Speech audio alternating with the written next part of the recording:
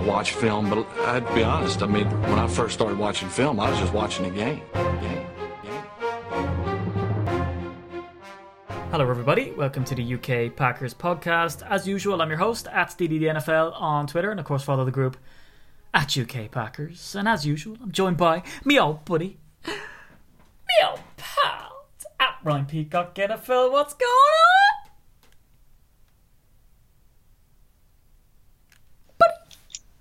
All right. How you doing? Bit Matthew McConaughey-esque. It was? Did you? Well, didn't know that. I thought that was just going to be my new thing. But what are you saying? He's done it before? Yeah, he's done it before. Ah, all right. We should have had this set up where you just keep saying catchphrases that people have said before, and then, you know, it could be a running joke thing, but it's too late. Oh, well. We've done it now. It's too late. So, yeah. There's some Packers stuff this week I suppose we're going to talk about. But what's going on with you? Tell me. There must be something new. You normally say to me, what are you up to? But we never hear what you're up to. Yeah, which is weird. Do you know what? I've met people like that before. Do you ever have a friend who you say, how are you, man? Good. Okay. How's the job going? Yeah, it's good. Yeah. Family. All right, family. Yeah. You go through all the questions. You interview your friend, and then they piss off. You know. Yeah. Well, I like the ones that come to you and they say, how's life? And I hate that question because I think you don't really give a shit. But how's life? So you start telling them, and within less than 20 seconds, they've suddenly gone, yeah, well, I'll tell you what happened to me. And you're like, right, yeah, but I was just explaining how my life was. But never mind. Yeah. So, yeah, I get you. And you know what? It's an Irish thing as well to say, how are you? Right? So when, you know, like in the business setting, for instance, in the office, if you ring people from different cultures and different countries, it's the Irish thing when someone says, hi, it's Bernadette, and you go, hey Bernadette, how are you? You know, and I don't think other cultures, do they do that? You might go, how are you? Maybe, I don't know, but it seems to take other cultures off guard, and they have to go, good? Yeah, see, I think in the UK you have the one, and this is brilliant, so you just sort of walk towards each other, see somebody you vaguely know, but you know you're not stopping for a conversation. At best, you probably like each other's photos on Facebook. And as you walk towards each other, you just go, all right, and the other one goes, all right. But no one tells you if they are all right. They just go, all right. And that's it. So that's a bit of a strange one. Yeah. Well, everybody, welcome to the Salutation Podcast. Yeah. Just greet somebody by asking if they're all right, but not actually ever answering it. But do you like that guy who actually tells you how he is? I was going to say, it would be weird if somebody stopped one day and goes, well, to be honest with you, lost the job. Car's in the garage, can't afford to fix it. And I'll be going, I wish I'd never asked. Yeah. So, yeah, it's probably a good thing. Just keep walking. It happened to me once.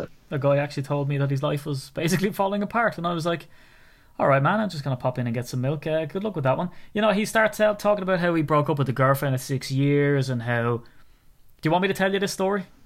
Not really. Oh, okay. Yes, I'm okay. I'm all right. I've had a week off, and I haven't really had a week off because when you have a child, there's no time off. It's just you're not in work. You're at home. Do you know what? I've left me violin in the other room. I'm not saying because that's the thing. Because I did get that comment before. People were saying, "Oh yeah, sarcasm font. You really make parenting sound great." Parenting is the best thing ever. My son is an absolute beast. So funny. Everything he does is hilarious. Right? I had a full-blown conversation with him. Just want to jump in there. Right, come on. I had double cream Oreos this week, and they are the best thing ever. But continue. Ryan, I think Yeah. if you decide to have children, they would usurp your double cream Oreos. If something hasn't usurped them since then, like steak or something like that. Have you had double cream Oreos? I haven't. You see, I can't compare like for like. You know what I mean? I don't expect them to be better than being a father to be fair, to nor can I. Fantastic child. But anyway. But yeah, we had a full-blown conversation. He's definitely asked me questions. He's fluent in a language. I just don't know what the language is. But he's fluent in it. So last night I was putting him to bed, right?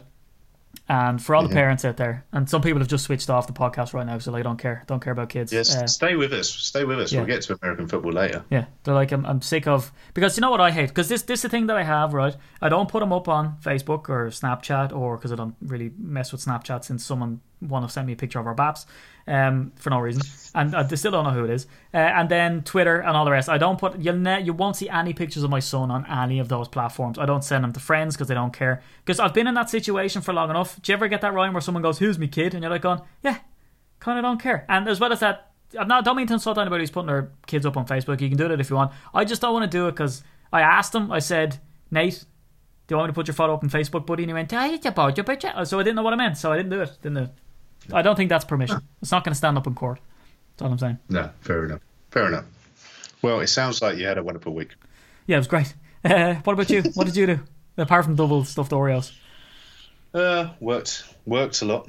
Yeah. So yeah, whilst you were just at home, I was working, and of course we were working on some things behind the scene. Obviously, the jerseys come out this week, and I'm sure we'll talk about that more later. So we've been working 2 jobs this week, but yeah, it's been good. Managed to turn my ankle over today. Did you? Why? Yeah. How? Don't know. Stood on someone's foot, which kind of hurt them, but then it immediately backfired as I twisted my ankle. But it happens. Which alludes to the fact that, did you do this deliberately? Like it sort of backfired? Was the ankle step? No. Wasn't even at American football. Just saw somebody I didn't like in Tesco, went over there, stamped on their foot, my own foot. So you don't know now if I'm telling the truth or not, do you? I'm pretty sure the Metropolitan Police who are listening here, have a case to build. I think you've just handed them what they need. No, that's all right. No, it was at American football. But yeah, I accidentally stood on somebody's foot whilst trying to catch a ball, which in turn led me to twist my foot. But it's all right. Playoffs next week, so bandage that up and we'll be all right. So this was actually one of your own team members. You weren't in a game here. This was practice. I mean, he's probably got 3 broken toes because I do weigh close to 19 stone.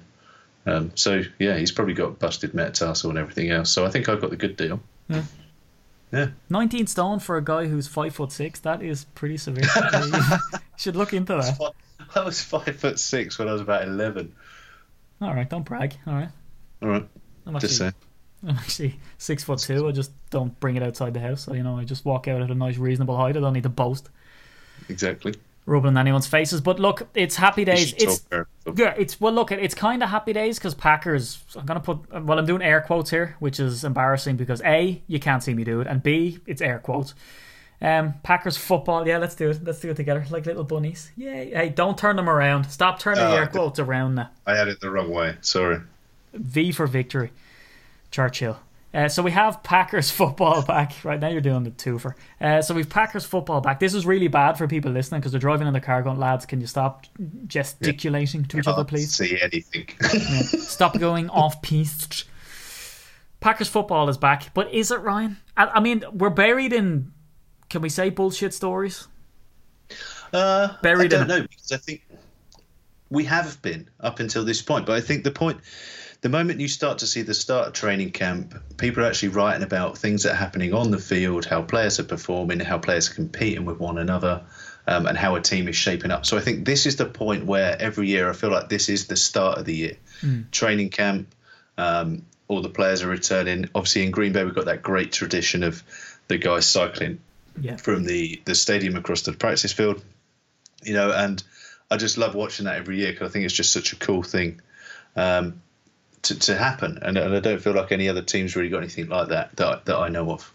But I feel like, this is where the season starts properly. This is where we start getting real stories coming out, if you like, and it gives us some real talking points to start sinking our teeth into. Yeah, it's a good tradition. Do you know what? The Packers social media crowd over the last maybe year and a half, they've really started to nail it. So I love this sort of GoPro action that you see on the players when they're going on the bikes, and the Snapchat is pretty good that they do on game day. Now again, not that I'm mad into the Snapchat because we don't usually look at it here at UK Packers HQ, but it does be good because you see the same footage being sort of spread across all social media platforms. So it's nice now. You're sort of more accessible to the players, and we do see an awful lot of lads from the UK actually going over for training camp now, right? Would it be something, Ryan, you'd be interested in going over for training camp? Yeah, I really want to do it in the years coming up. I know Richard Biddle's up there at the minute, and I saw him. I'm sure he was talking to and getting the signature of Paul Horning.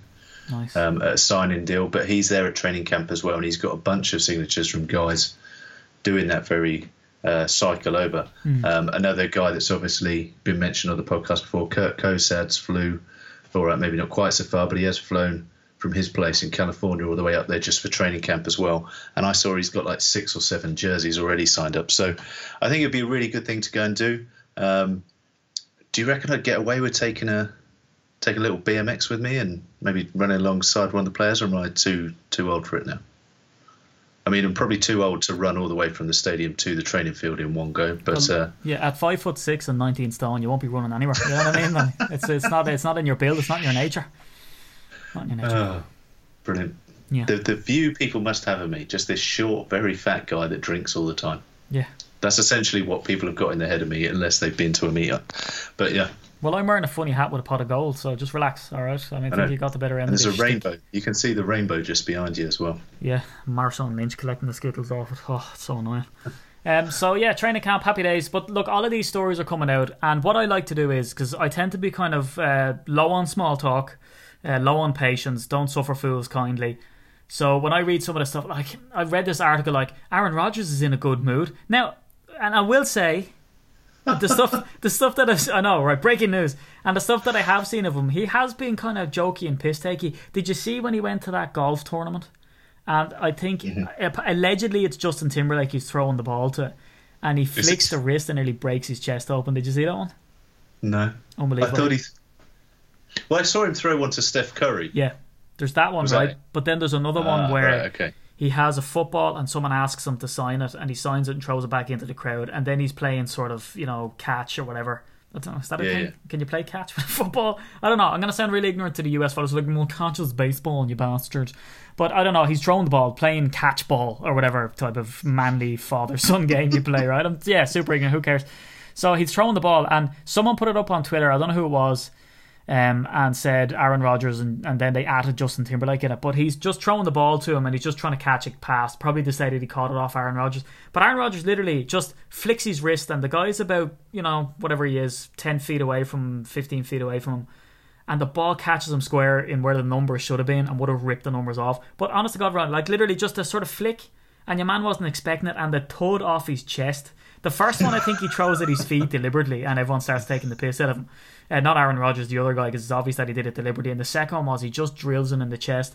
But we actually have seen that type of thing at training camp where he's drilled people in the numbers, and because they don't expect that velocity, I believe Lance Kendricks got one in the numbers and he dropped it, and one of the journalists said to him, you do know Aaron doesn't like when you drop the ball. And I was kind of thinking, yeah, because he's the quarterback and he's the, tight end, receiver of the ball. If you drop the ball, it's contrary to what you're supposed to be doing.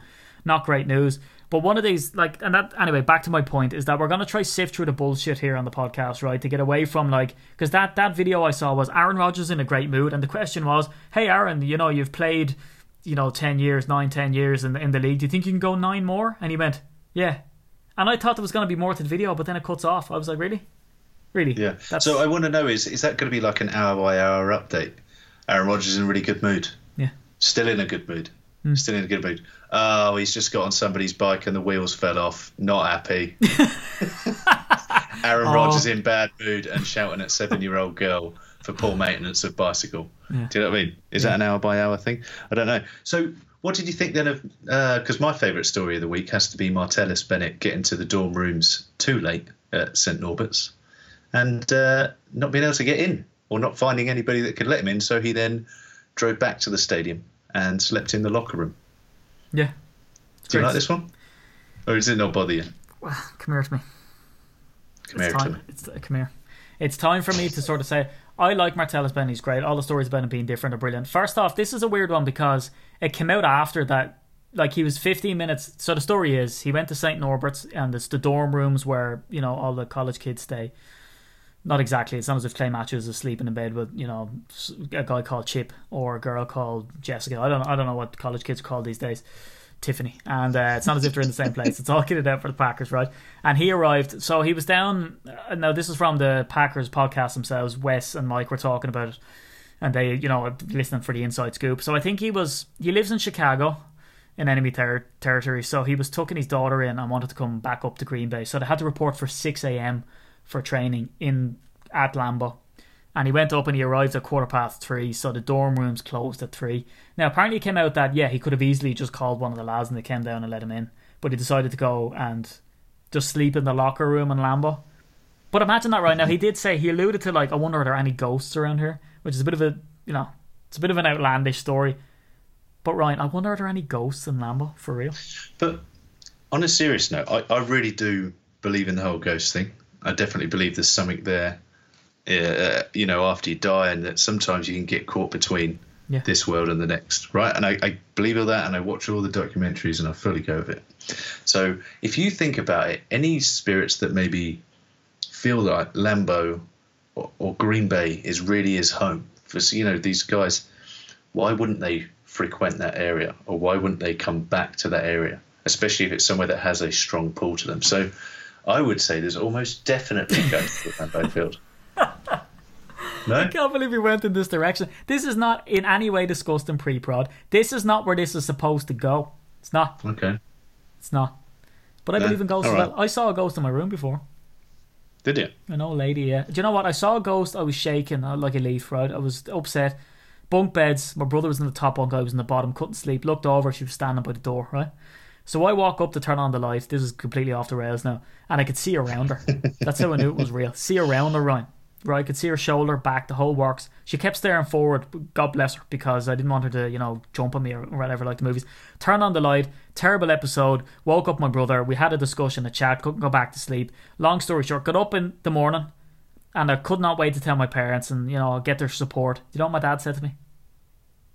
Next time she appears, can you ask her for the lotto numbers? I mean, that's how seriously They're not from the future. Yeah, that's not how it works. Well, that's how he thought. He thought, she's from the spiritual world, so she can sort of run the plane. Anyway, I don't want to alarm you. Yeah. However, some spirits are not tied to a physical place, but actually, a spirit can be attached to a person, so that person might still be with you. Anyway, yeah. What were you saying about Martellus? Freak me out, Ryan. I'm not trying to, but you might want to get cleansed. You might need to go to the church. I forgot. You said that like it wasn't a real thing. Were you using air quotes? Church? No. It was a long pause to put me off. This really gone off. Oh. Look, I like Martellus Bennett, and I think he's an interesting character, and he's doing all these sort of quirky stuff. Like the interview that he did was for, whatever, half an hour. Well, there's that one that was weird as well, but he had the cheesehead hat on, and he did it, sort of enveloping himself. He's a weird guy, and it's endearing and all of that. But there's a point where certainly me, and I'm going back to the kind of no bullshit thing, I just can't wait for it to get down to pure football. I can't wait for him to stop being the clown and for people to take his play seriously on the field. I think it's nice to bring this character into the locker room and credit to him, but I can't wait till, and it's nothing against him, it's more that the media move away from this Martellus. I can't wait for it to move from, Martellus, you're so silly, to go across to, Jesus Martellus, you had a 3 touchdown game for 200 yards. I can't wait for it to go to that, so that he can get away from being the class clown to be, the man about town, on the field. That's do you... What about you? No, don't agree with you. For the listeners at home, then, it was said earlier, me and Steve were talking about things that were going on. Obviously, you can't see it. To describe Steve right now, he's that grumpy emoji you've got on your phone. But look, I love this. I love seeing this. I like seeing Big Mike interviewing him about the defense. I think there's one point where he says, Mike Daniels actually says, I don't recall you making many plays today. Obviously, they're having a bit of a competition there. And it's good fun. And then you've got the Dave Bakhtiari and Mike Daniels story, where they're having these fun and friendly competitions. I mean, Bakhtiari actually walked out of training today with a WWE World Championship wrestling belt over his shoulder, being customised to have the Packers on it as well. I'm sure that cost a fair bit. But essentially, that's being done on whichever line wins the most run drills, apparently. And then I'm guessing those two are the captains of the lines, if you like. They're obviously probably directly up against each other as well in any sort of practice. And Bakhtiari said, when the defensive line win, they get the belt. So I think all this is good fun. Training camp can be an absolute pressure cooker. You've got the media there every day. You've got the fans watching. Maybe for not the likes of the Mike Daniels and the Martellus Bennetts, the Dave Bakhtiaris, because they're all locks for the team. But there's a whole lot of pressure on a whole lot of players there that are essentially fighting for an NFL future. So you need characters in there, not just to be leaders and shout and get people going and get them fired up to do something, but you need guys as well that sometimes you actually need everything to be relaxed a bit and get people to enjoy it and get people to chill. I mean, if I just want to think about another ball club, Green Bay is not unique to this. Cam Newton, whatever you think of that guy. At the moment in training camp, you see him with his receivers. They're dancing, they're enjoying it. But do you know what? Everybody's getting involved in that, and everybody's getting in that relaxed feel. And I think when you're relaxed and when you're enjoying things, some of the mistakes start to go because the pressure starts to feel off a little bit. When the pressure needs to be back on, I'm sure those same players will make sure that people are focused. But I don't see it as a bad thing. I quite enjoy it. Yeah, no, look, I'm not being a grumpy old man. I'm just saying I can't wait for the media to just, get away from all this like, oh, jokey joke and get back into serious. I just need football. I need football in my life. And that's why I like, and you know what, and you alluded to it there, right? The championship belt and all. That is far more serious than the joke it's sort of made out to be, because Mike McCarthy came out and said in a quote that, running the ball is number one for them. And they say it all the time, and people balk at it every year and say, oh, here he goes again, because you've Aaron Rodgers and you're always seeing that you're going to be pass heavy. But he says, no, we want the run to be one of the most important things in this offense. We want to really focus on it. So I think it's very important that, yes, they have the WWE Heavyweight Championship belt and it's a bit of fun and all this. But as you said, Ryan, it's for run blocking. So they're seeing, can they break up in those lanes against, run stuffers like Mike Daniels. So it'll be really interesting. Hopefully the offensive line can keep bringing that belt back into the locker room after and get the win, because it's something that we really need to do. And we do see the competition heating up. Now, I've been devouring all of Rob Domofsky's material on ESPN because he has some great insights, and I really respect the guy. He dresses sharp on a game day. Dresses sharp, Ryan. We were walking around the sidelines. This guy came by in a full suit. Doesn't mess around, this guy. Dapper. He's a good-looking guy as well. Looks good in a suit, and he's got a great haircut, I will add. Bald, like you. Yeah. Is that what you're saying? Absolutely. All the best guys have bald heads. So much testosterone. But he's going on and talking about that when you look at the run game, that yes, Ty Montgomery is getting all of the first team snaps, but the next guy who's sort of more geared up to fit into the NFL, is more NFL ready, is Jamal Williams. But he says that the trio of draft picks, they are getting their run out, they're getting a chance to sort of impress. But certainly Ty Montgomery is going to be the number one, because did we discuss that and kind of say like, and he's bulked up too. We put out a tweet there earlier just saying he's too swole to control. The guy's biceps has biceps. It's ridiculous. So this guy's bulked up, but Mike McCarthy comes out and sort of identified the fact that Ty is a matchup issue, and Ty Montgomery said that he's also a matchup issue. The fact that people don't know whether to sit deep and expect the pass, because Ty's going to beat you with his legs as the running back, but he's also, an adept receiver. Are you shocked the amount of media that it's getting again on the run game? Do you think that Mike McCarthy is serious again this time? And do you see the serious side behind that belt, Rana? Obviously, the roots of the belt thing is serious, and it's a way of just putting a prize on it, I guess. Keep that competition going, because stupidly now that for those guys will become the absolute focus of camp, who's taking that home every day. But in the meantime, by having that fun and having that as a prize, obviously they're competing, and that's what you want them to be doing. And then when they're competing, they're getting better. Now, the running backs, I think McCarthy says about he wants the run game to be number one. There's probably truth in that, because for as long as Aaron Rodgers is going to be quarterback, your passing game is going to be perfectly good. And, I'll refer everybody back to those years when everyone said about Rodgers was having a down year and this, that, and we had the one guy that said, let's trade him, madness.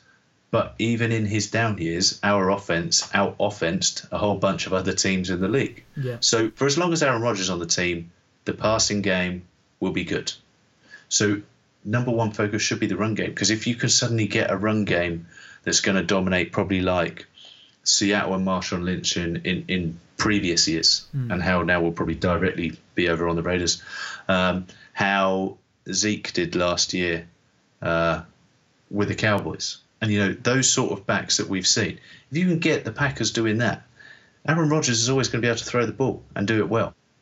And the Packers for quite some time now have had a fantastic core of receivers, whatever year it's been. So you can get that run game really, really, really banging. And then suddenly you've got an almost unbeatable offense. Yeah. So I think it's absolutely true, the focus he's putting on it. The thing I probably want to say to you now, though, is there's a whole bunch of running backs on the roster. There's still 2 fullbacks on the roster, to my knowledge. Yeah. Who are they keeping? And how? I guess this is something we'll obviously have to continue to monitor through camp. But how many can they realistically keep? If I'm thinking in my head, and I don't know if you agree with me, tell me if you don't. We're going to have 3 tight ends on the roster. Okay, so you're going to have Bennett and Kendricks, and you're going to have Richard Rodgers. Okay, so that's 3 there. Receivers, they're talking about having up to 7. I don't see 7 staying on the roster, but I can see 6 being on the roster. So that's 9 players gone out of those 2 positions. Who's going to stay on the running backs? There's a whole bunch on the roster at the moment, plus 2 fullbacks. I can't imagine us keeping 2 fullbacks. I think it'll just be Rip. And then I can almost see a situation where you only keep 2 running backs, and then you keep a couple of guys on the practice squad ready to come up should something happen. Yeah. I mean, what do you think? Yeah, I don't know. In Rob Domofsky's stuff, he had this whole article on Ty Montgomery, and part of that article was the fact that on a blitz he missed Jake Ryan, and it would have been a sack. This is in padded practice. Now, obviously, you don't sack Aaron Rodgers in practice, but it would have been. And like he says in the article, you don't get a do-over. And Ty Montgomery seemed pretty beat up about it. And if there's anything we know about Mike McCarthy is that you don't miss a blocking assignment or you get absolutely in the doghouse. You know, like there's other positions, there's a big no-no of what you do. Obviously, if you're returning punts, if you muff a punt, you're gone. We've seen that happen with Trevor Davis last year against the Tennessee Titans. He muffed that punt, and all of a sudden Randall Cobb was in there. Now, we'll kind of get onto that situation a little bit later in the podcast. But, Ryan, I think this is going to come down to the fact that who's the most NFL ready and who's the most to actually protect Aaron Rodgers when it comes down to a situation where it's going to be a play-action pass or pass, and who can pick up the blitz and recognise that, especially when it's disguised. Because whatever about these lads getting experience in the preseason with the vanilla defence, they're not going to get those looks in the NFL. Everything is going to be just, you know, wolf in sheep's clothing stuff. So from what we hear and from what Domofsky was saying, is that Ty Montgomery missed that blitz pickup, but then he went and made a fantastic block on the next play, and he wanted to make a real point of that. He said, quote, "I'm glad Jake did what he did because I learned from my mistake. You can see I didn't do it again and I got the win," unquote. So Ty tried to make to the media, like, don't make a big deal of this. You know, it must be hard on them as well, the fact that the media are looking on. Now, the next guy that he points out to say that he's more NFL ready is Jamal Williams. And the reason that he said he was is because he was able to handle the blitz pickup and make it look like, you know, this is what he does all the time. And let me just use a quote that he says, "He handled the blitz pickup drill with relative ease and showed good power as a runner." So he's proficient as a runner and he's able to pick up the blitz. And they're the guys that we need on the roster. So it's going to be interesting to see as we go through training camp, as we get into the preseason, which is a very hard indicator, is to how proficient are they, obviously at doing their number one job, which is, you know, in the run game. Because we've looked at the stats behind Jamal Williams and Aaron Jones and Devontae Mays, and all of these guys were world beaters when it came to college. You know, they all set all types of records. Some of them got done for violations to do with, you know, bringing a girl into their dorm room, which is just ridiculous. And then, you know, I think it was Devontae Mays then picked up that injury and then came back and was absolutely dynamite. It's going to be hard to pick, but I do think we're going to see a running back by committee. Ty's going to be obviously the numero uno. He's not going to get the types of reps that Eddie Lacy would have got. But I don't know, it's always a dangerous thing, like we discussed on the last podcast, to try come out and try pick the roster now. But it's interesting. Another one that's interesting as well is all the articles that we've seen online about the cornerbacks, Ryan. We saw Kevin King come in. Do you think that from what they're saying, so what they're saying is Devon House is number 1 and Kevin King is going to be number 2, and then the other lads are going to have to scrap it out? Like, are we getting ahead of ourselves again on this? Well, I was going to say, if I was sat here now picking it, then Devon House probably starts. And then you're looking at Kevin King more than likely starting. Yeah. Because you've just taken him as high as you did. But then, of course, that leaves you with Demarius Randall, Quinton Rollins, who are a puzzle at this point and need to certainly have a bounce back, prove it year, in my opinion. Because their first year in the league, I thought things were pretty decent and they looked good players. Last year they were exposed. However, I do think there's something in it in that once you've been in the league a year, is the second season's always harder because people now are aware of what it is that you do, and that's where it doesn't matter what position you play. There's more tape on you playing in an NFL setup, so people know more about you. But also last year, obviously, there was a lot of people moving around. There was never really any consistency in personnel because of injuries. So I think it was just a very hard year for everybody, and there was a few guys in that group that if we're thinking the secondary in general, so cornerbacks and safeties, there's a few guys in that group that do come out of it with some credit, but it's not I don't feel like last year was fair to completely judge all of those players. And I think we will see bounce backs. So Devon House, obviously, he didn't come from let's say he hasn't come from the Jags doing anything particularly wrong, but he didn't in that last year there with them really light anybody up. So, he might be in there as a starter, but particularly on a hot seat. So there's a lot of cornerbacks on the roster at the minute. Obviously, only about half of those are going to make it. But they're also quite a young group, I think, as well, with the exception of Devon House, who's up at 28, and I think Goodson's 28. I think the rest is sort of 26 and below. So it's quite a young group. And I think it's a group that can do well this year. Yeah, that's what I think as well. I think looking at the group, certainly from what they came through last year and with the amount of injuries that they said, and again, they do the honourable thing to say, but we're not going to blame the injuries. Yeah, you can't blame the injuries. I mean, we all get it. The fact that you've mentioned it means that it's important. I believe as well that they can have a good year, but that doesn't mean that they will have a good year. You can always sort of go, well, they can't be as bad as last year. Yeah, they can. They were the last in, it wasn't a pass defence they were last in. Now, everybody and their mother, the mailman was playing. Red, the kick guy, I think he suited up at one stage, doing warm-ups, doing hammies, and going to run out there. They should make a step up. Certainly with Devon House, as we've seen, the guy played with Charles Woodson. He's a press man specialist. So, and as well as that, Ryan, now I said this to some people and they kind of laugh at me and go, really? Height is important to me. Certainly to me, right? On an everyday basis. It'd be nice to have a bit of extra height. But House is 6 foot or 6'1".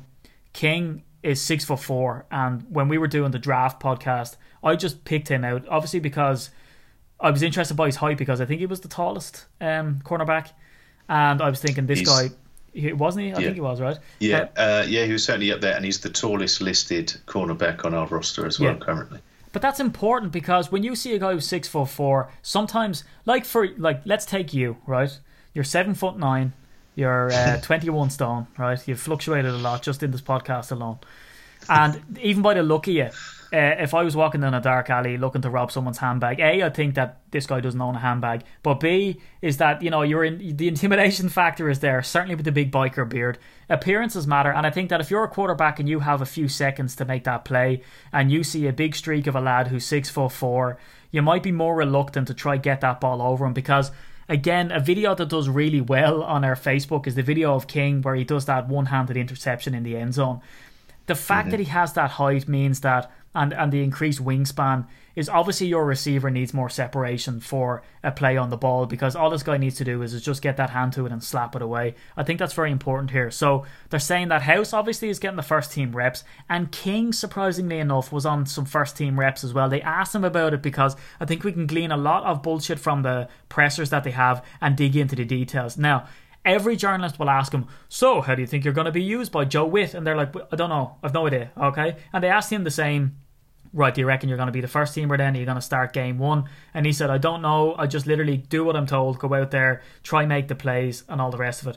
He's impressing at camp, which is weird, Ryan, right? Because this guy didn't get, during OTAs, he was back at college because he couldn't get out because, all these rules to do with, that he can't get out because his college is still in session. So he didn't have as much time as the other players, yet he's getting first team reps here. So what they're saying is Devon House a starter, King a starter, and then they're going to have to scrap it out. Now, Rollins is impressing big time in camp. Big time. Does this mean that we might see Randall play sparingly? Did he do himself a disservice last year and now in camp again? The thing is, what we've got to try and remember, there's a lot of packages which allow for more than two cornerbacks to be on the field at any point. Okay, so we've seen it plenty of times where they drop the linebacker, put in the extra defensive back. That could be one of those guys.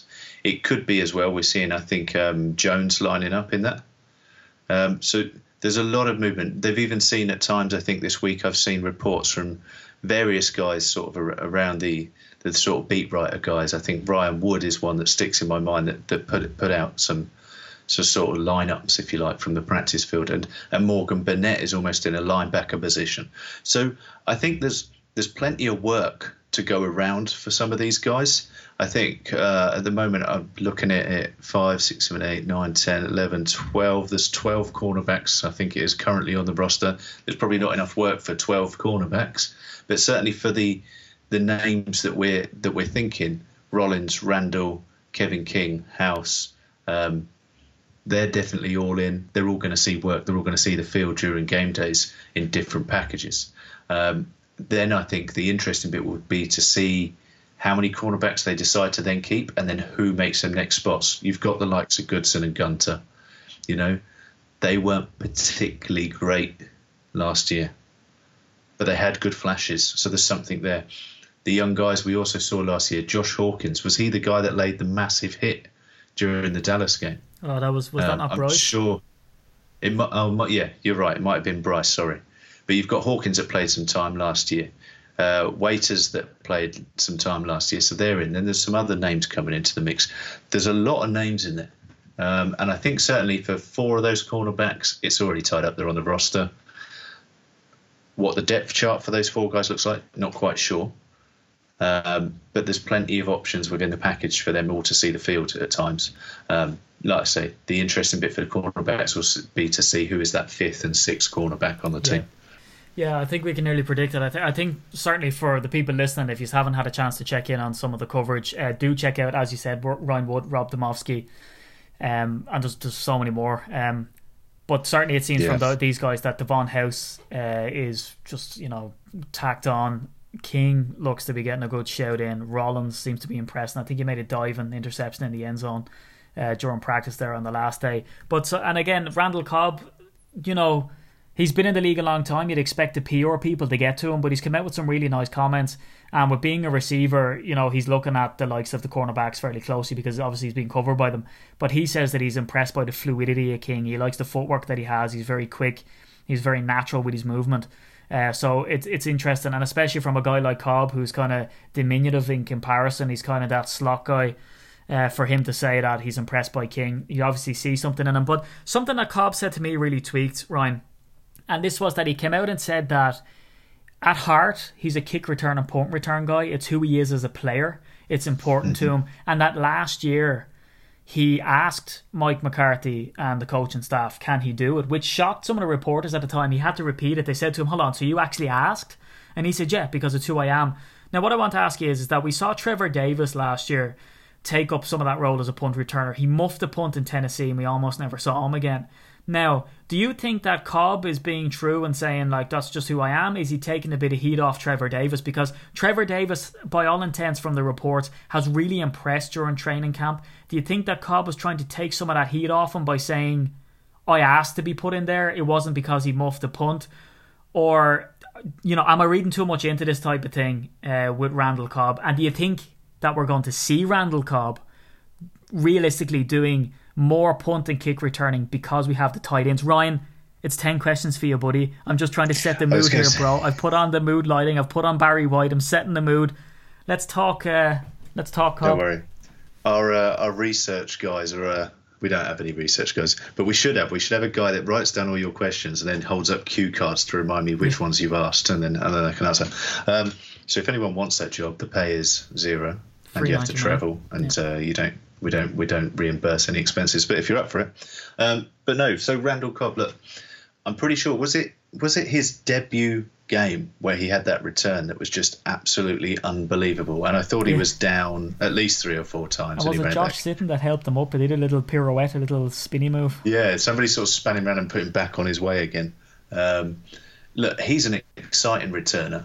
I guess if it was me and I thought I could get more and more touchdowns by playing the return position, yeah, I'd ask. Now, there's probably a little bit in there as well if they were trying to relate it specifically to the Trevor Davis situation, where maybe as a leader on the team and a veteran player, maybe he has sort of helped that and he's given a bit of a political answer. But at the same time, if he thinks he can get on the field and score touchdowns, then why wouldn't he volunteer himself? Now, I get it. There'll be people out there thinking, yeah, but it opens him up. Because, I mean, look, playing special teams, anyone that's played the game at any level will know special teams, I think quite often called Suicide Squad. The returners, I mean, you can take some serious hits. I've never been fast enough to be a returner. But it can be a dangerous place to play. And you sort of ask the question, if this guy is a starting receiver on the team, which he is at the slot position, isn't he? I think we'll probably accept that Adams and Nelson are the two genuine wideouts, and he's the starting slot guy. So if he is there, why would we open him up to any risk of injury in that position? But the thing is as well, the what-ifs can't stop you doing, the what-ifs can't stop you from doing what might be successful on the field. So you've got to allow him to get in there and do it. Well, if I could jump in there, they asked him that question, in fact, and they said to him, what about the potential for injury? And he said, all of my injuries that I've picked up, I've never picked up any doing a kick or punt return. So he said, I don't even think about it. Yeah. And the thing is as well, his injury could be caused by just playing at any point in the game. So, yeah, I get it. There is added risk, of course there is. But at the same time, if he could score a touchdown or whatever else, then is it not worth the added risk? Well, and I want to ask you this as well, because he was asked this, and this is where he gave the PR answer. They said to him, is he concerned? Because like you've just said, so we have Devontae and we've Jordy roaming the sidelines, okay? We have Randall Cobb, one of the best slot receivers in the game. But now we have, as you said earlier in the podcast, 3 tight ends. Rodgers, Kendricks and Bennett. Now, again, like in true tight end fashion, they're going to be coming in on blocking assignments, and then they're also going to go and roam the centre of the field. Also, they asked Randall Cobb and said, how does he feel about that? And he said, it's all about the team. As long as the team wins, that's fine. Ryan, are you in any way concerned for Randall Cobb? Particularly because last year they said we really need to get the ball in Cobb's hands. We need to get him the ball. He makes plays every time he does. Realistically, though, do you see a severely diminished role for Randall Cobb in this offense this year because we have so many dangerous big-bodied tight ends with speed in the centre of the field now? I don't see a diminished role for Randall. I think some of the players behind him that maybe could take the role, I think Trevor Davis obviously is one of them that a lot of people are kind of excited about. They're saying he's having a good camp. I don't know that I've ever seen enough from him on a field yet to say that he's going to start taking reps away from Randy. The other receivers that I think are close on the roster, Jeff Janis, maybe. He's a guy that could play slot, but I think he's going to be outside. He's more of a straight line speed guy. Geronimo Allison, big-bodied receiver. I think he's an outside guy. So I think he's fairly safe in there. Obviously, I haven't seen enough of what the newer guys, the draft picks, have done. Obviously, there's also a whole bunch of other guys, undrafted guys, on the roster at the minute. But it would be... I think it's too early to start worrying about taking away anything from Randall Cobb at this point. I don't think his position is that under threat. I think he's very good in there at what he does. I think he needs to be the third option. Obviously, we saw that year where Jordy Nelson was out and it needed a number one guy, and they kind of thought it could be him, and it didn't. I would say it didn't brilliantly work. Not that he did badly, but I think he needs that other big guy out there so he can sort of quietly come along and do his thing. But I think he's pretty safe in there at the moment. Yeah, it's going to be interesting to see how they use him. It's just odd that he's going to be, he's on high wages, he's on a massive salary, so it's interesting to see if he did take a diminished role, because I don't think for an instant that coaching decisions are decided by, he's earning a lot of money, let's just keep playing him. I don't think that's an issue. No. But it's strange, isn't it? Because we've seen that the likes of that happen to Clay Matthews in recent years. He's on a colossal wage, but we've seen his impact diminish. So there's that kind of extra pressure added onto a player when they don't seem to be getting the reps or they don't seem to be performing to what their salary says they should be doing. And there's that kind of conflict of interest. And we've seen the likes of moving away from Josh Sitton and TJ Lang and all the higher paid older stock to go to the younger guys that they feel can fill in. Now, from what we hear, and I suppose lastly on training camp, is that Trevor Davis and Geronimo Allison are really standing out from the wide receivers. So we did see them draft, some of the guys later down in the rounds that Andy Davies had said, these guys literally don't sleep on these guys, they're dynamite. And then we have Jeff Janis in there, of course, from previous years. But they've been saying that Trevor Davis and Geronimo Allison, and again, this comes from the Cobb presser, again, he says that the two of them have really impressed. And Mike McCarthy made a point to say that Trevor Davis and Geronimo Allison have really matured between year 1 and 2.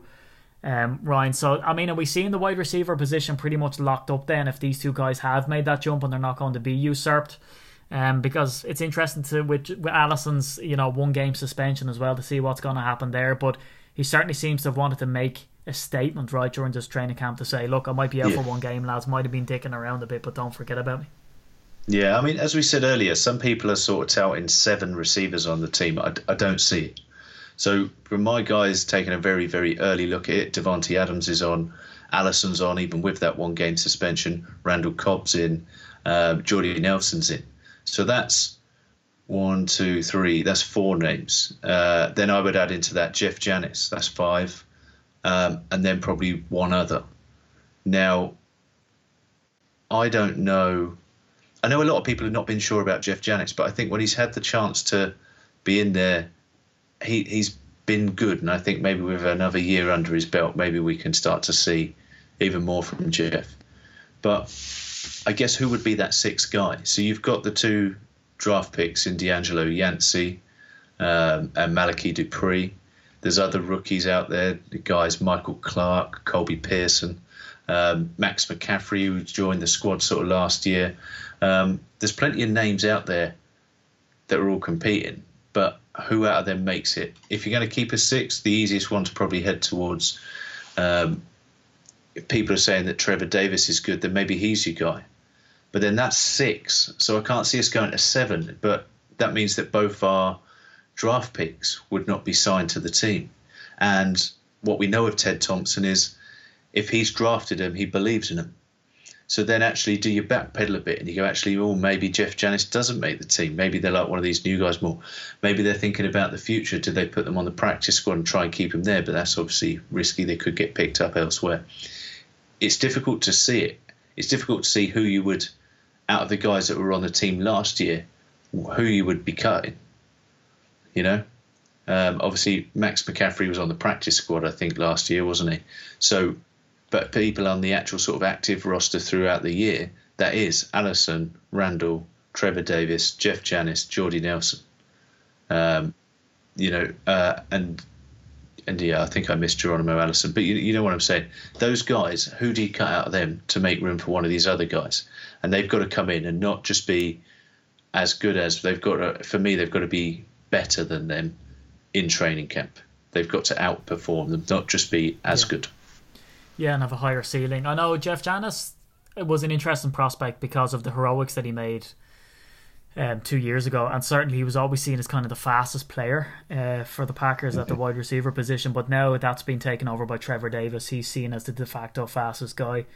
So yeah, it's Trevor Davis, his hands are safe. This is the competition for me. It's got to be everything, because if we're talking about a 1/10 of a second in football, does that make a difference? Or if you've got somebody that can catch 95% of the passes compared to, say, 80% of the passes, that's more important. So this is where I think the wide receiver battle for those positions, okay, not the first 4 guys, but the 5th and the 6th guy, and if they go 7, the 7th guy, that's the tiny, tiny little bits that are going to make the difference between making the team or not.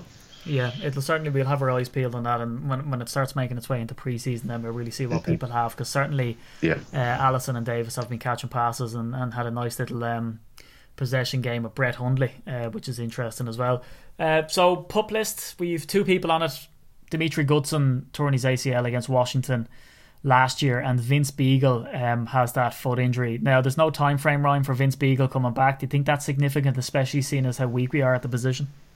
Yeah, I haven't seen a time frame, but I did see a couple of things today saying that potentially he's going to miss camp up and maybe 1 pre-season or 1 exhibition game. So if he was back by the 2nd week of pre-season, I don't think this year the NFL makes teams cut down to 75 anymore. I'm not 100% on that. So guys, if you're listening and I'm talking crap, just, okay, I got mixed up there. But I don't think you have to cut down everybody to the 75 and then to the 53. I think you can you've got more time with these players, more time to work with them and try and develop them. So it's a position where we need people anyway. So he's kind of got that going for him. If he's getting more time, he's got that going for him. And if he's in there by the 2nd week, then I feel he's still going to have enough time to sort of show us what he can do. I still think he's going to be a very good player for this team. Goodson, obviously, as you mentioned, done the ACL against Washington in November last year. He is somebody that's probably on the roster bubble. Would that be fair to say? Yeah. He's in a hot seat himself, so he kind of obviously can't rush an injury back, but he does need to sort of get back out there and start competing. Otherwise, these other guys are going to start working ahead of him. So he needs to get back out there for his own sake, really. Yeah. But you do have faith, because you're a big Badgers fan, right? So do you have faith then that Beagle's going to do the business for this team? Do you reckon that's enough time? And do you reckon he'll get an awful lot of play during pre-season? Will they risk it with that foot? Difficult one. But I think he's had surgery on it, hasn't he? It was a fifth metatarsal, a fracture. So really, sometimes with these injuries, as dumb as this sounds, once they've sort of had maybe a bit of wear and tear issue, ended up with a fracture or whatever it is, when they're actually repaired and they've had surgery and everything's set back straight, sometimes they can actually be in a better condition than they were before. Now, I know that's, not every time, but sometimes, okay? So he may not have an issue coming back. I think he's going to perform perfectly fine. Look, I watched him at Wisconsin. To me, there wasn't much difference between him and TJ Watt in terms of performance. Now, yes, Beagle's had some injury concerns through college, and he had one almost as soon as he rocked up with the Packers, which is unfortunate. But I think you'll see him on the field this year. Hopefully he gets a chance to get out there and compete. He'll probably spend some time with special teams to sort of prove his worth. But hopefully. It's way too early for me to sort of give you any sort of answer on that one, unfortunately. Yeah, and it's an interesting point that you raised, because certainly when Jordy came back from the injury, people said that he's in a better position now, because people kept saying, oh no, he's in a weaker position. No, when you get any part of you replaced with any type of prosthetic, that thing is now stronger than what it was before, because, it was a human part. And actually, I listened to a really interesting piece on the radio a couple of months back, talking about the Olympics. When you have an athlete who has an injury and they get some type of hip replacement or something, that they have a prosthetic in there, that part then is almost superhuman. It's better than someone who they're running against who doesn't have that part, so it actually gives them an unfair advantage. So let's try look at it that way. But Ryan, as you said at the bat, some really exciting stuff in UK Packers HQ with his UK Packers jersey. You're wearing it now. Can you tell us all about it, buddy? Tell the people. I've had it on pretty much since we first got them as, well, they were test samples then, weren't they, to get a look at them. Yeah. They're absolutely beautiful. We wanted to try and do something different. As you know, here at UK and Irish Packers, me and Steve, we kind of like to be the first people to do something, or we like to lead the way when it comes to new ideas. And so we thought, why not? Do you know what? We've got a pretty successful flag team that meets up and plays from time to time. We wanted to do something different to T-shirts and hoodies. We felt we'd done that, so we were trying to figure out something else we could do.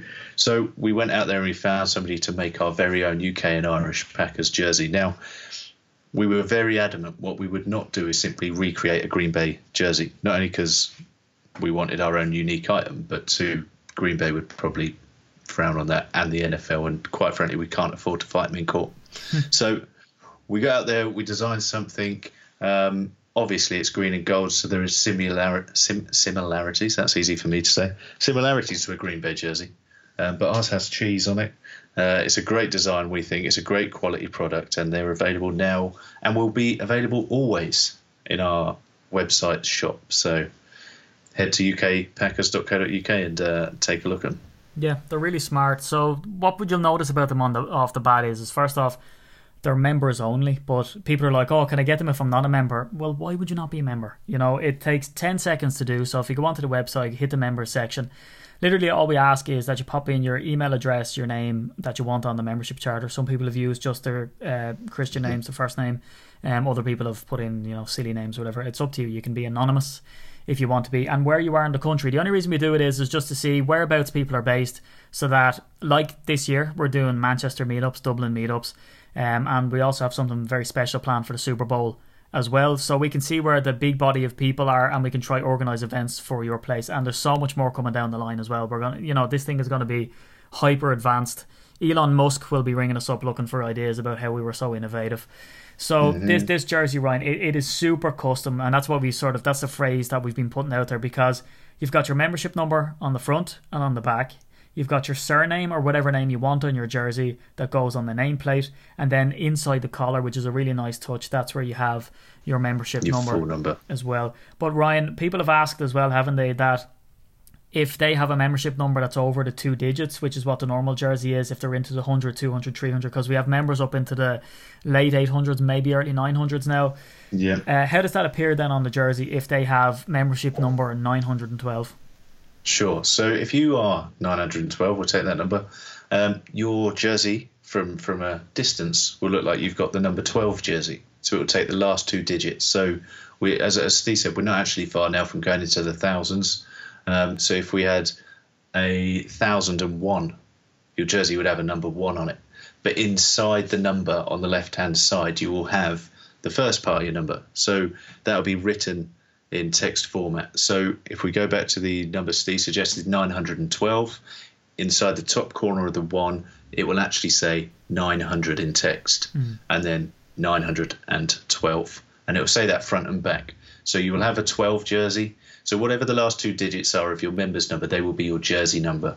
But when you all stand in together, you'll all be able to see exactly which number yours is. Which is important, right? Because we did have people, when we released the numbers, they really wanted to have that number under 100. Now what this opportunity gives is it gives the person who has, 152 to look like a Clay Matthews jersey, because they have that 52. They just have the text of 100 written sort of on that 1 or on the 50 digit. So it's great for everybody out there who, and no one has actually come back and said they've been disappointed with their numbers, but certainly if you're not in the top 100 and you think that it might look a bit strange, like, these jerseys are going to amplify that and make it look even better. On top of that, then a few nice features of it is not only the sort of inside the collar where you have your membership number, the sleeves on it are the elasticated game style sleeves. So we had someone say, oh, why did they have cycling sleeves? They're not. They're the real game looking jerseys. So when you're looking at your favourite Packer playing, if you're number 112, you're going to have sort of an Aaron Rodgers looking jersey. You're going to have that kind of elasticated sleeve which comes up and shows off the guns nicely. Another thing that to note about these jerseys is these are made by a company who make game jerseys for American football teams all throughout the UK. So if you want a durable jersey, they really seem to be doing the job. Now, Ryan, we've only had ours a small while, but I know that you do play American football competitively, and the same crowd make your jerseys, right? I mean, are these jerseys, would you say that, you can pull out of these, they are made for smushing in the muck and they still turn out good after a wash? Yeah, so I've got my original Aylesbury Spartans jersey now for 3 years. It's been obviously in and out. I wear it generally for training and for game days. It's in and out of the mud, the rain, the whatever. Washed and washed and washed, and the jersey's still in perfect shape. And that's not me laying it on. That it really is. It's still absolutely perfect. So they will last. They look beautiful. They are super, super custom, and nobody else will have the same jersey as you. Simple as that. Yeah. And I think that's the real beauty of it. So go and check them out. If you've got any questions, ask us. We try and get back as quickly as possible. If you have a 3 or even a 4-digit members number by the time this goes out, then, and you can't quite picture in your head how that's going to look, DM us. We can always send you the picture. You'll see it. It's in the video that we made up and we put out on different social media forms. The image is in that video and you can see it. So it's got in the top corner, I think 812, is it? Yeah. I think on that one. Mm-hmm. So go and have a look at it, check it out. If you can't see it or you can't bother to go through the video, you've probably watched it 100 times already, you can't bother to watch it again, then message us and we can send you that picture so you can have a look. But any questions, obviously, always get to us. We will get back to you. Yeah, and like what Ryan says, look, we're not laying it on thick. We buy the jerseys as well, because we have had people in the past saying, oh, can you give me a free one? It's like, no, I'm not paying for your t-shirt. So similar to these, myself and Ryan went out and bought them, and actually ours are twice as expensive as everybody else's because we had to pay for all these setup costs and all to get them in to make sure that the prototype is good. Look, it's like what Ryan says, nobody in the world will have your jersey because your membership number is unique to you, and that will be your membership for forever. So if you're number 12, if you're number 406, if you're number 901, you will always be UK Packers member 901, and any type of custom bespoke garments that you can get will have your membership number, and nobody else in the world will be able to go around with your members number on. We had a great tweet from somebody, didn't we, Ryan, where they had the official run of the UK Packers grey members shirts that we did to celebrate the membership numbers coming out. And he said, hey, I'm just after seeing number 502 ride through London on his bike, and it's a really cool t-shirt to have. So with those t-shirts, you can't get them anymore. We might do a limited run again because these are set up slightly different than these jerseys. But like what Ryan says, these jerseys that you can get, they're a little bit more pricey because they're super custom and they're made to last. They're an official jersey. And these are available for forever. So you have all the time in the world to get your number 901 or 205 or number 7 on your jersey, and then that will be yours for forever. We've actually had an order of a guy who got it and his parents became members and became Packer fans, and they've got their numbers. We have women's sizes, we've men's sizes, we've kids sizes. I'm going to buy my son a little mini version with my number on it, and it's going to be super cute, maybe super cheesy, but it has cheese on it, so I'm fine with that. I'm a Packers fan. To have my little son wearing his and me wearing mine, it's going to be great, Ryan. This is probably the most unique item that you will ever own, and it's the best garment I've seen that we've done by a country mile. It truly is.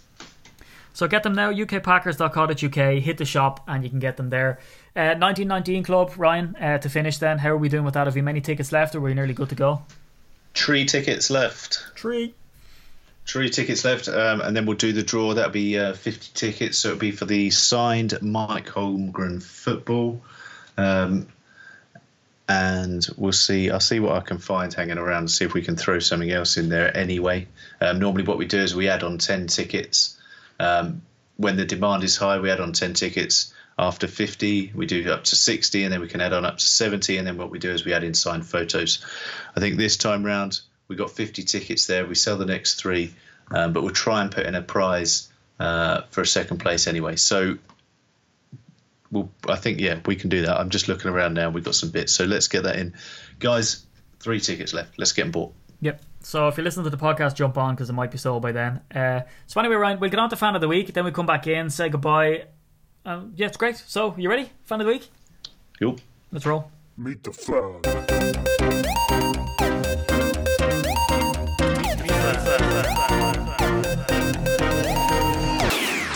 Meet the fan. Well, hey, it's that time. Fan of the Week. I like this, Rhino. This is where we get to hook up and talk to all of our fans out there, because we interact with so many people during the week, and it's nice to get someone on. Because do you know what I find, Rhino, and I don't know if you feel the same about this buddy, right?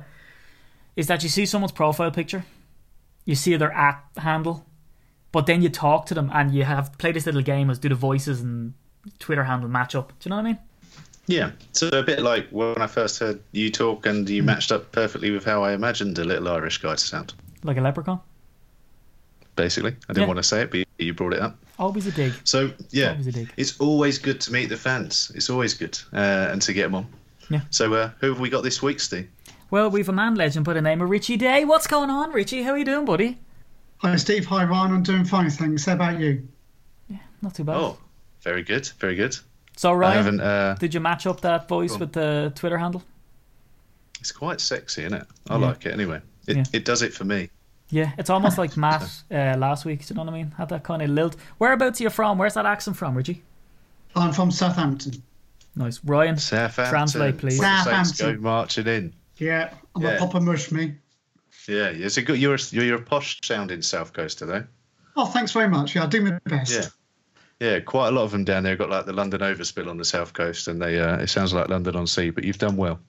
Thank you. Yeah, I've been to elocution lessons, so it's obviously paid off. Yeah, you can get cream to clear it up, I hear, these days, so you'll be all right. I don't know if Ryan understands the meaning of elocution lessons, and I think you mean an STI clinic, but they're different, Ryan. They're different. Both end up well. So, look, Richie, it's great to have you on, buddy. So, Southampton. All I know about Southampton, really, from being an Irishman, is obviously Southampton Football Club, who've taken a nice turn up in the Premier League. So to go from one, can I say, great team to another, Packers. How the hell did Green Bay Packers make its way into the Southampton household of Richie Day, is what I want to know. Well, 1982 season was when I first saw a Green Bay game on the TV.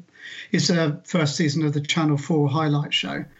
And Green Bay Packers were playing the LA Rams at the time, and we were 23-0 down at half-time and won 35-23. Nice. So what other team could you possibly support from a town that you'd never heard of against the second biggest city in the US? Go for the underdog every time. So I've been a Packers fan ever since. Never regretted it.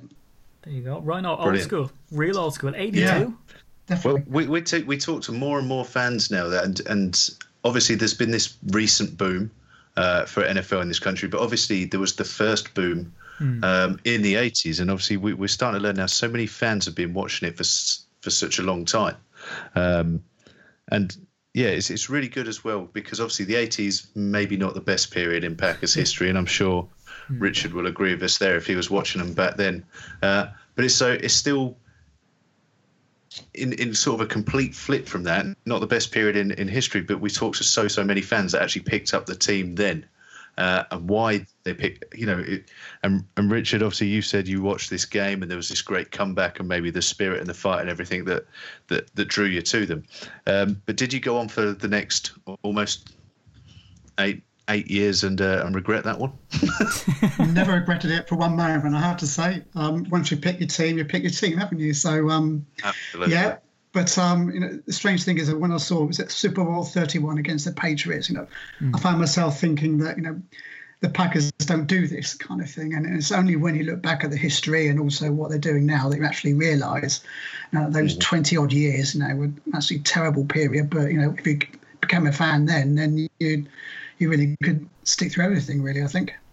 That's a strange one, isn't it, Ryan? Yes. To see that, because I've never heard that before. Because that's the thing that we find as well, Richie. So, again, you're a listener to the podcast. You've said that sort of, before we had you on, and we go through the all-time team, and we get the kind of recency bias. And so many people are so used to, Brett Favre, and they go from. Some people don't even go from Brett Favre to Aaron Rodgers. They just start with Aaron Rodgers. What's this? His 13th season, so they only know winning. So. That was how it was in your head, was it? That the Packers are kind of a losing team and now they're starting to come to greatness? And at what stage then did you look into the past and look into the community-owned sort of thing? Did you just support them because they were the underdog and then you started to look into it more? Or was that a very big reason of why you stuck with the Packers from the beginning?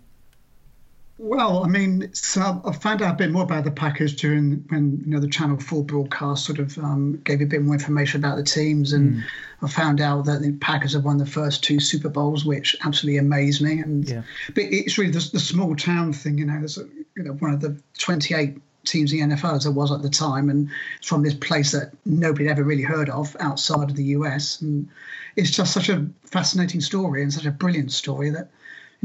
I kind of feel myself, supporting Southampton, which has always been a bit of a small club. Yeah. That it's kind of sort of a natural progression, really. And I think we Brits always fight for the underdog anyway. So they've always been my team. Fair enough. So give us a taste of some of your favourite players, because the teams were generally bad, but there were some good players in there. There just wasn't enough of them. So give us an idea of sort of your favourite players from those. Yeah, well, I mean, it's a short list, I think, but James Lofton's my favourite, I think, and John Jefferson. And you had Lynn Dickey throwing the ball to them, and that really was just about it, to be honest with you, in those days. I mean, we never really had a decent defence. And we got to the playoffs in the 1982 season and lost to Dallas in the second round, I think it was. So, no, I didn't have any more reasons to hate the Cowboys than that, so I've hated them ever since. So we are. So, but, the next game I really remember was when we played Washington in the 1983 season, and they were the Super Bowl champions. We beat them 48-47 on a Monday night game, and that was one hell of a game. And just seeing the highlights of that, it's absolutely fantastic. So tell us how you were actually managing to access the games back then. Well, you did it on AFRTS Sports, the Armed Forces Radio, if you wanted it live, and that was it until you got to the Super Bowl, really. So all the games were broadcast a week after they actually were played. So you got on every Sunday, you got the previous Sunday's games. Wow! And yeah, really took some commitment to be a fan back then. Yeah. So I guess then let's fast forward a bit, or maybe not fast forward, but have you been to Lambeau? Have you had a Packers experience or been to a game anywhere, I guess, where the Packers were playing? Yeah, I've been to Lambeau in 2012 with my partner. We saw the Bears game, the Thursday night game, and an absolutely fantastic experience, and I can't wait to go back there again. So I've just been waiting for the opportunity, and I can't wait to get back there with the fellow Packers fans. It's going to be terrific. Well, let me jump in, because, Ryan, this is not the only time we've heard this happen, right? Where someone's been a fan from the early 80s and then it's come to it that they haven't got to see a game for, 20, 30 years or whatever it is. Richie, why was it so long between, starting to become a fan to then choosing to go over to, Packers Mecca? Well, I mean, I don't think it was that easy to do, until fairly recently, to be honest with you, Steve. I think with internet tickets, people are saying their tickets on the internet made it a hell of a lot easier to get hold of game tickets, for one thing. And also just really finding out more about the team and being able to get flights a lot more easy. I think certainly, obviously, in 1982, there's no such thing as internet, was there? So, how the hell could you even think about going? So, I think the last 5 or 6 years, it's been so easy just to put your own package together, and it's as simple as that. Fantastic. So, you sort of alluded to there, you're coming over with the UK and Irish Packers again to see them again this year. Have you been to any of the other meetups with us, or will this be the first time you meet? No, I went to the Super Bowl party because obviously the Packers fan club were the host of the Super Bash, wasn't it? Something like that. Well, so I went to that. I really enjoyed it. Loads and loads of Packers fans there, and had a fantastic time. So I can't wait to meet up with the guys again. So. Yeah, and I'm sure you weren't one of the guys that crashed through a bunch of tables and chairs. That wouldn't have been you, would it? That definitely wouldn't have been me. I'm going to Manchester as well, so it'd be nice to meet up there to see the Vikings game. So yeah. Cool. So, you've been at one of our meetups. You're going to Manchester. You're coming over to Green Bay. So, obviously, you trust us at this stage. We're trustworthy, right? We've got our face slapped on as cartoons on top of the podcast. So, hopefully, that sort of instills some more trust as well. But how did you find us in the first place, Richie? Well, I think the first was there's a Facebook group. It's the UK Packer Backers, and I think it's you, Steve, and you, Ryan, as well. Are members of that group, and I think I just found the UK Packer fans through yourselves, so with your posts on that site. So I think that's probably how I find you, to be honest with you, and also just checking you out on Google as well. So yeah. There's a few Packers fans, worldwide, but nothing, particularly for UK fans, I think, until fairly recently. So, yeah. Good. Another success story then. We're doing our job. Okay. So I'm guessing now you're a fully fledged member of the group. I am, yes. Do you want to share with everybody what your members number is? Yeah, membership number 37, Ryan. Number 37. 37, yeah. I got in there early. Holy llama. Yeah, you must be one of the first ones. Yeah, but I recognise the name, Richie Day. We do sort of clock the people that do interact with the group, and certainly, Richie, you've made some good contributions in the past. We have seen you. We do remember you from the meetups and all the rest. And look, it's going to be great to meet you in Manchester. It's going to be great before all of the Manchester meetups and all the rest is to go over to Green Bay with you. We're really looking forward to it. Richie, thanks for being a fan of the week this week. No worries. Cheers, guys. See you. Great to meet you. What a nice dude. Looking forward to sharing some. I'll just wave my arms around because I wanted to talk to you a little bit. Now we've got past that. Our favourite off-season topic. Yeah, so look, our punter this week, so Vogel, still trying to work out his hashtag. I don't think we'll ever get one quite as good as Scrum for Shum, but we need some suggestions. So if you're listening, we need a hashtag for Vogel. But Ryan Wood of PackersNews.com, second name drop in our... God, he best start paying for that. But yeah, on PackersNews.com, Ryan Wood again, he said that, this guy's done really, really well over his first 2 practices. And he unofficially measured him averaging 50 yards a punt over 10 attempts. What? And I did see one where numbers were up at 60 for one particular punt, although also a couple of punts later he had one at 36, but the average was still good, so he's certainly having a good camp. So I just thought, we can't allow our special teams guys to just slip past. We have to talk about them at least every week. But can he do it on a windy night in Stoke, though? Yeah, well, this is it. Then this is what we will find out at some point. Look, it's also been suggested, I think, in the same article by Ryan Wood that Jacob Shum is still on the end of a phone should this go south. Plus, as well as we go through camp and people are cut and people are changed around on other rosters, other people can rock up in town. Exactly how Shum ended up on the roster last year. So it's not all daisies and lollipops yet for this kid, but he's starting off pretty well, and he's looking pretty good to start with. But yeah, that's it. The fan of the week was good. Richie, we like him. I was going to compliment the guy, but you jumped in with that breaking news about the special teams. There has to be done. I know. Has to be done. I had to. But yeah, so assignments, everybody, homework before the next podcast is that you have to go out and get your jersey. You need to, try get one of 3 tickets for 1919 Club. And look, tell us how you're feeling. Send us a tweet at UK Packers. Hit us up on Facebook at UK Packers. We're on Instagram as well at UK Packers, surprisingly enough.